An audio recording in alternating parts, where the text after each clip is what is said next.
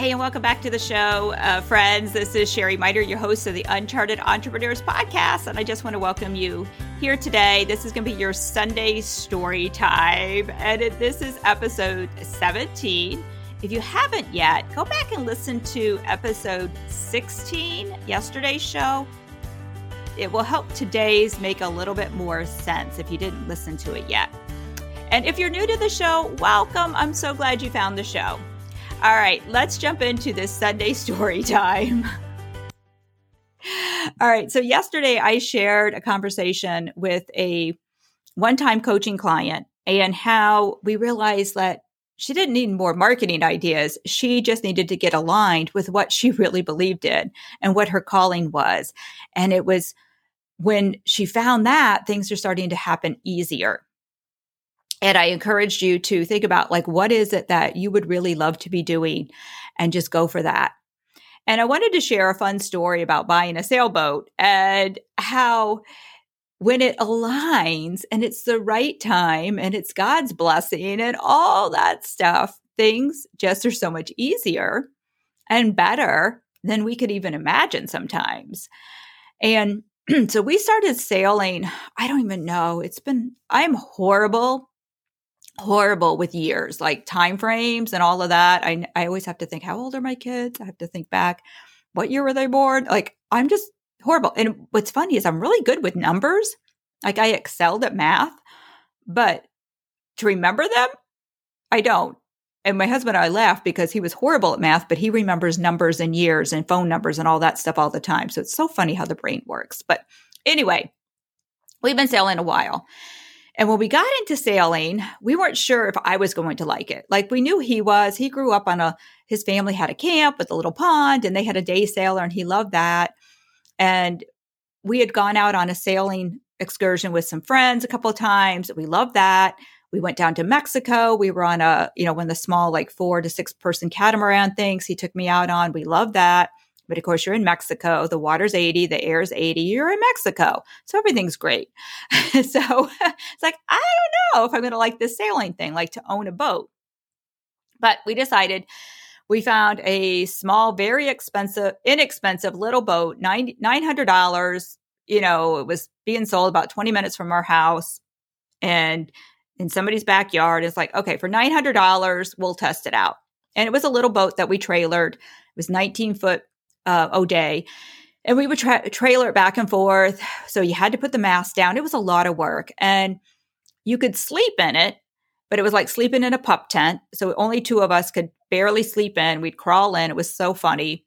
And like, there was no bathroom. So we had to bring this porta potty. So it was like camping in a tent. So it's basically like being on a tent, but you're in a boat on the water. But it was a good way to just experience the sailing and to see whether or not we enjoyed it. And we did. We loved it. And if you own a boat, there really is, or a friend that owns a boat, there's a thing they joke about called 2-footitis. And it is so real, which means as soon as you buy a boat, you're always looking for the next bigger boat. And usually people go up about 2 feet, sometimes a lot more, but it's 2-feetitis. You always want the next bigger boat, the next bigger boat. And of course we had that because it was a really tiny little boat. So we knew we were going to have to get another boat. My husband, Tom, was always online looking at all these different boats. And they would be, now we live in New York. Some of them would be in Michigan or, Maine, Florida, Massachusetts. Some of them not horribly far away, but always at least a couple hours away, if not a day's drive away. And they would be $10,000, $15,000, $20,000. We weren't ready to invest that much. And I know for a boat, that's not much, but for the size we were looking for, we knew we wanted to go, bigger than 2 feet. Like, we knew we wanted in the mid 20s or, like 25, 26, 28, somewhere's in there. And so he's finding all these boats a long ways away, much more expensive than what I was willing to spend at that time for a boat or what I thought we could afford. And one day, as you guys know, he's a professional firefighter. One day he came home from work, and he comes home from work in the morning. They work a 24-hour shift. It's 8 a.m. to 8 a.m. So he's walking in the door, and I could immediately tell something happened. He just looked I wouldn't say pale, but just like something, there was worry, there was stress on his face that he normally doesn't have when he comes home from work. And really long story shorter, they had a really bad day the day before. And it was like something had caused explosions underneath the street so that the manhole covers were literally exploding in this one block of the city we lived in. And as you can imagine, if there's a manhole exploding up into the air, it's pretty scary thinking about where it's going to land and if it's going to land on you. So he said, like, people, the firefighters that were there were scattering, hiding in buildings, underneath trucks, whatever. And he said it was like, felt like a war zone. Luckily, it was on I think it must have been a Sunday because there wasn't many civilians downtown at the time. Nobody got hurt, thank goodness. But it was one of those life flash before my eyes times for him. And he came home. He's like, we're buying the boat.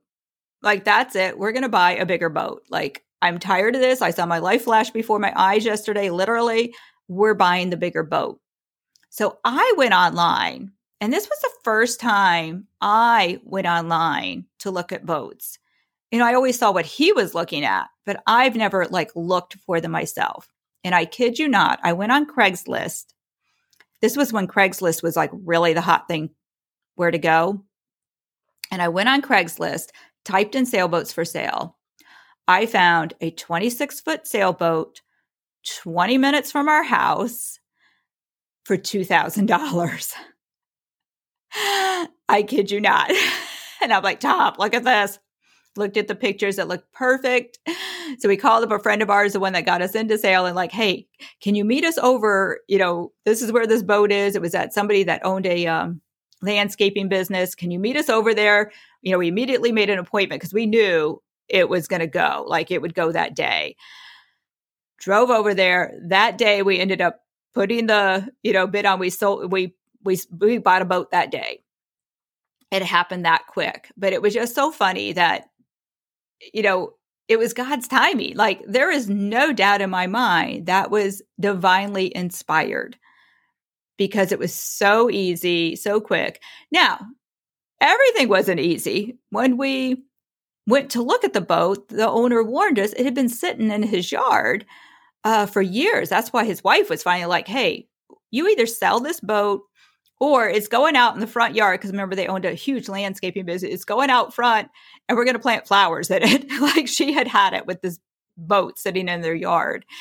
But it was full of wasp nests. So for the first week or so, we couldn't clean. It needed a lot of elbow work, a lot of cleaning, a little TLC, a few little minor things needed to be fixed. But the biggest thing was the wasp. Like, we would just go every day, spray the wasp nests, leave, come back the next day, spray some more until we knew they were completely gone because it was full of wasps. But we kept that boat for a couple of years. Again, I don't remember how long, but it served us so well. I'll post pictures of it. I found some old pictures of it. And it was called Son Inspired, SON Inspired, because we knew it was divinely inspired, divinely brought to us by, Jesus. And we have 3 sons. And this boat would allow us to have our sons on the boat with us and enjoy the boat with us. The other boat was so small, it was not that comfortable. So we had the Son Inspire for quite a few years, and it really made us happy until we found Dan New, our boat now.